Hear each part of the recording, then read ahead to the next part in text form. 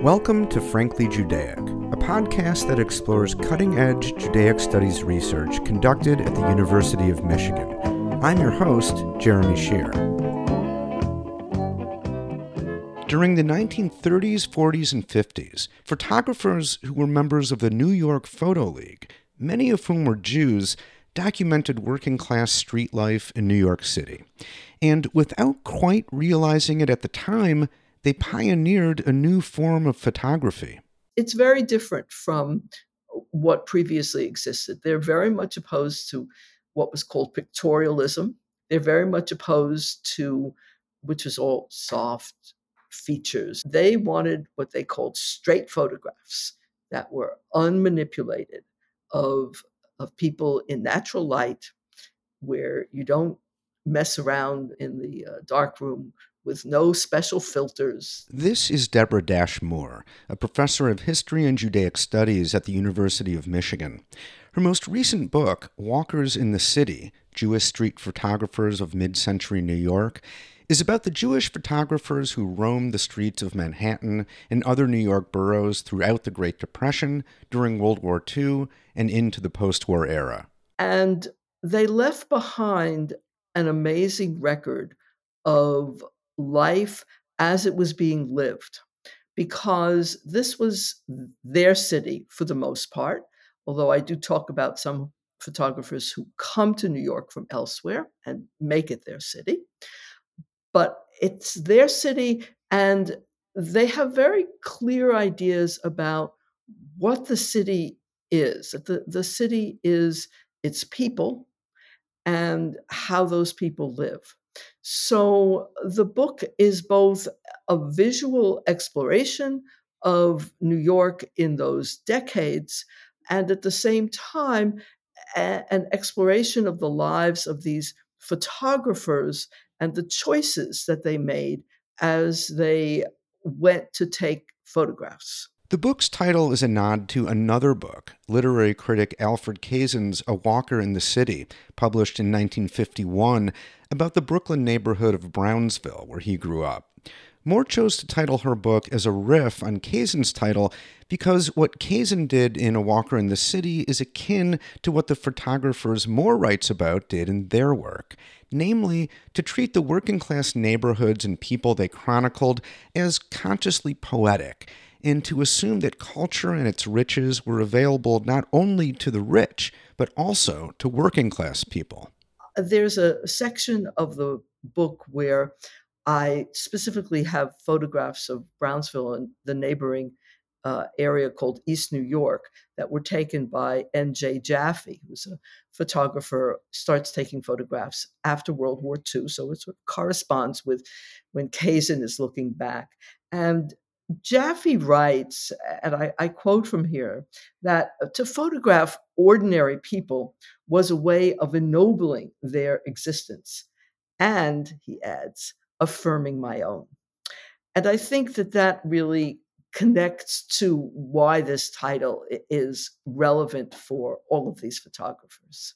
Moore got the idea for a book about New York Jewish photographers while working on another book, A Visual History of New York. While searching for photographs for the book, Moore narrowed down the options to those taken by photographers who were willing to have their shots included in the book. The photographers were curious about where Moore had seen their work. And I told them, where I had seen them. And they said, oh, they just have a very small collection. Why don't you come, to my studio and I'll show you more. So I started going around New York City to the studios of these photographers and looking at their work, which was great. And gradually it's dawning on me, oh, this is a Jewish photographer. Oh, this is a Jewish photographer. Oh, not all, but almost all of them were Jewish photographers. And I realized there was something there that I had stumbled on, which I had not been aware of. Moore wasn't alone. Photography wasn't seen as a particularly Jewish art form, and even the most accomplished Jewish photographers were not very well known, especially compared to Jewish writers and musicians, such as, for example, Sol Libsohn and Yitzhak Perlman. And yet, as Moore discovered, Jews were very prominent in the New York photography scene for reasons that make a lot of sense in hindsight. They go into it in part because there are no restrictions. It's brand new. You don't need to go to school particularly. You can apprentice to learn how to do it. It's mechanical, so its artistic elements are often challenged, right? I mean, after all, you can take a picture. I can take it. Everybody can take a picture, right? But it has become something that more and more people are aware of. That Jewish photographers were very influential in the 20th century in many different parts of the world. The photographers that Moore chronicles in her book were members of the New York Photo League, an organization established in 1936 that was home to many Jewish photographers, such as Sid Grossman, an eloquent 23-year-old who wanted the Photo League to be open to amateurs. And there's a vote taken, and Grossman wins. And the professionals walk out and they set up across the street. But this becomes the nexus of what will then be a school. Sol Libsohn and Sid Grossman established a school 2 years later so that workers can gain access to photography as a means of expressing themselves, doing meaningful work, etc. And it becomes a place where not only are there classes, but there are exhibits.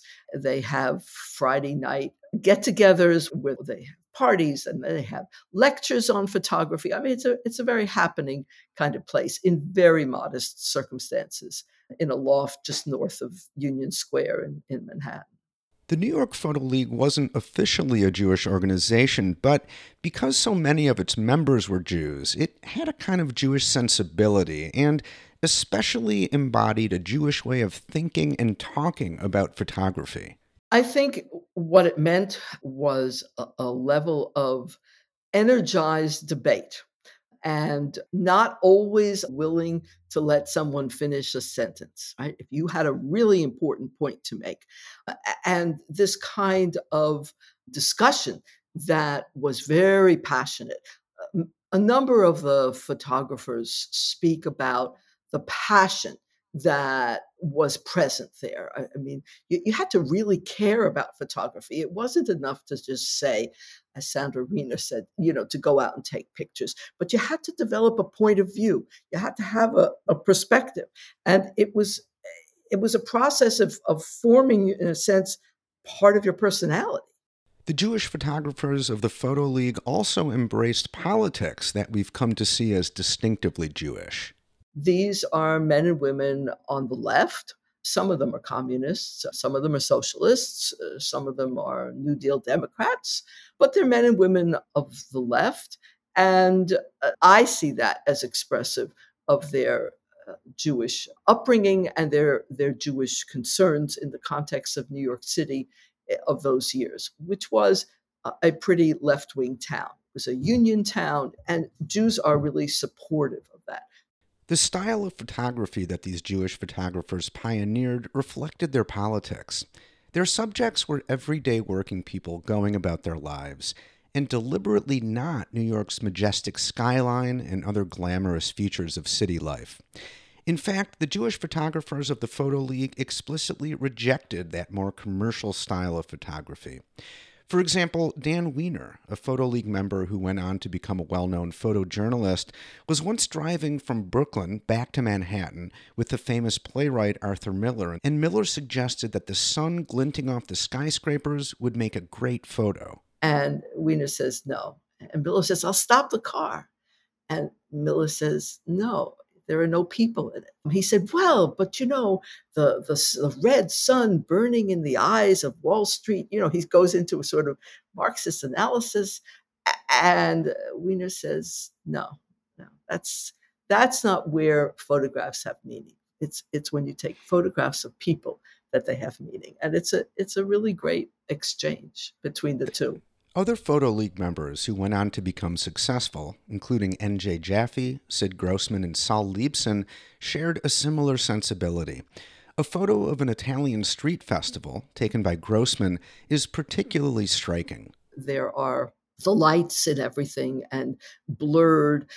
And this is a reflection in part of what he experienced in Panama, because he took photographs there of a Black Christ festival, a street festival. And it sort of attuned him to other modes of expression on the streets of the city. So I talk a bit about what this Italian street festival meant for the Italian Americans participating, but also for someone like Grossman, who's coming to see the expressiveness that is present on the streets of the city as well.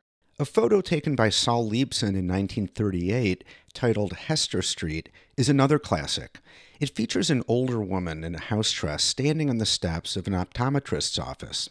Around her are other figures, looking at something off to the left, or at each other, or at the photographer. It's an incredible frieze, as it were, of the picture. But the lower half of the picture are people walking on the street, which is where Libsohn himself was. There's one guy looking at Libsohn like, what are you doing here?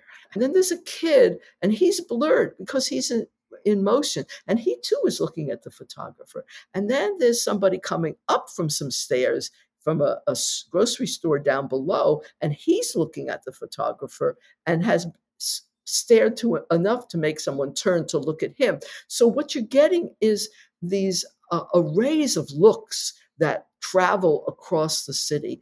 And as anyone who's lived in New York, today included, knows that people look in the city. They look at you, you look at them, and you're always involved in these cross-cutting looks given, looks taken, looks where people turn away or withholding their look. And it's sort of very much part of what the texture of the city is. It's part of a chapter I call Looking, because that really is how one sets up what the city is. It's a place for looking. In fact, Looking is the title of one of the book's chapters. Another is Letting Go, featuring photographs of New Yorkers hanging out and blowing off steam at Coney Island. One of the most famous Coney Island photos in the book is by Ouija, the professional name of Arthur Fellig, a prominent photographer and photojournalist known for his stark black and white photos of New York street life. And it's a photo of masses of people. I mean, you cannot see an inch of sand. Coney Island on a very hot day. And Ouija took the photo by standing on a lifeguard's stand and, waving his hands around and stuff and getting everybody to look at him. And then he took it. And so that's one type of photo of Coney Island, right? Another type of Coney Island photo was more intimate. For example, a photograph by Harold Feinstein of a group of teenagers lounging on the sand features a girl among a group of teenage boys. She's got her dress on and is holding a portable radio. And, Feinstein remembers, they said, hey, mister, take our photo, right? Take our picture. Right? So he did. He wades into this group of people and he takes their photograph. And it's not published at the time particularly, but a number of years later, it does get published in Life magazine. And a relative of the woman writes to Feinstein and says, oh, that's I think it's my cousin.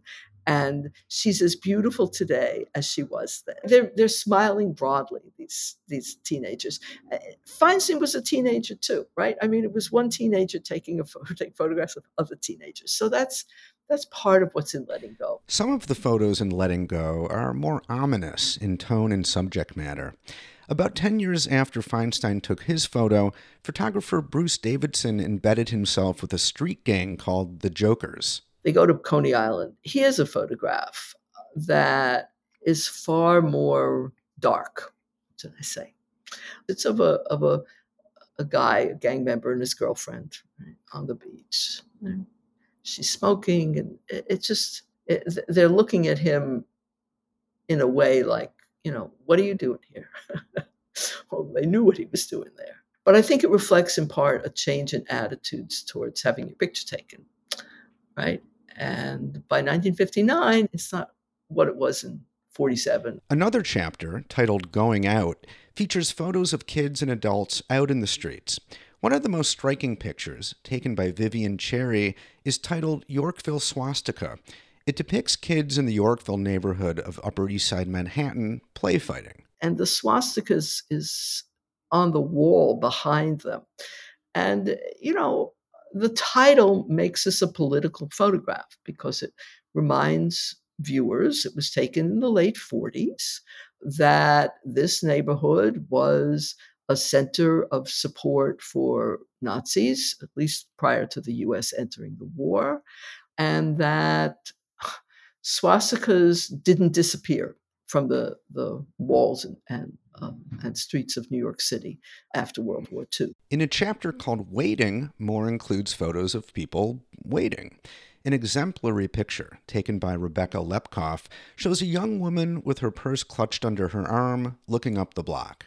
And then there are two younger boys. One looks already a teenager, and the other one preteen, drinking soda pop in the doorway of a store.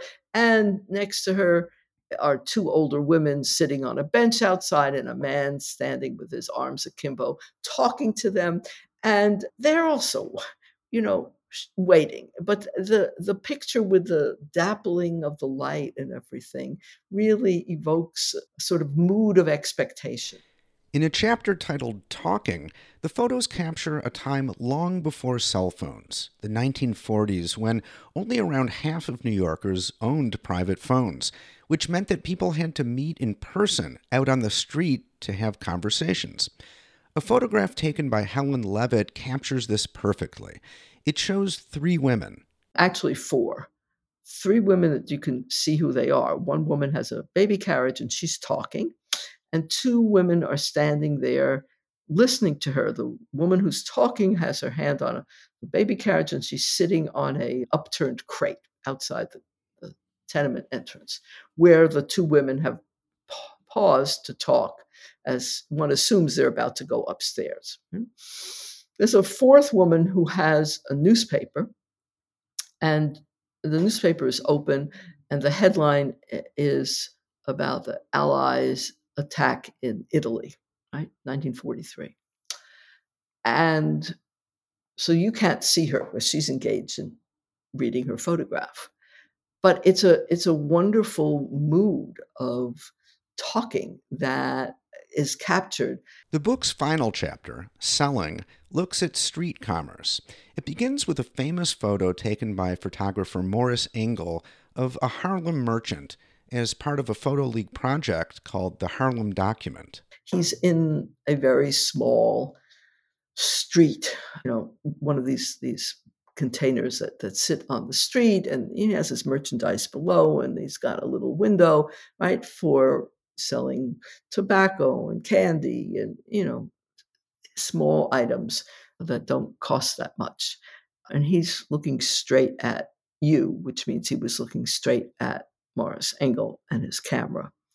And it's a very powerful photograph, just that straight on encounter. And because he calls it Harlem Merchant, he places it for us, right, as to where this man is sitting, who this man is, right, a resident of Harlem, the assumption is, right, a Black man. The photographers of the New York Photo League and the style they invented had a major impact on the photographers who came after them, on photojournalism, and on photography generally. And at a time when we all have cameras in our pockets and use them to more often than not take pictures of ourselves, it's fascinating to look at photos of other people taken by photographers whose aim was not just to capture working-class New Yorkers in their native element, but to celebrate and ennoble them. I think it would be great if, looking at the photographs, people come to recognize that the city was common ground and that they might inspire, these photographs, respect for others as neighbors. We've got so much today that is antagonistic, and these were real efforts to picture neighbors and to get to know them. And finally, I suppose there's this difficult issue of the of a moral responsibility for looking, which these photographers claimed they possessed, that they were aware of the moral implications of looking, and that inflected the kinds of photographs that they took. So those would be great things to take away from the book, in addition to enjoying all these wonderful photographs. You've been listening to Frankly Judaic, a production of the Jean and Samuel Frankel Center for Judaic Studies at the University of Michigan. The podcast is produced by Conversa. The executive producer is Maya Barzilai. You can find and subscribe to Frankly Judaic anywhere you get podcasts, and if you like the show, please give it a 5-star review. Thanks for listening.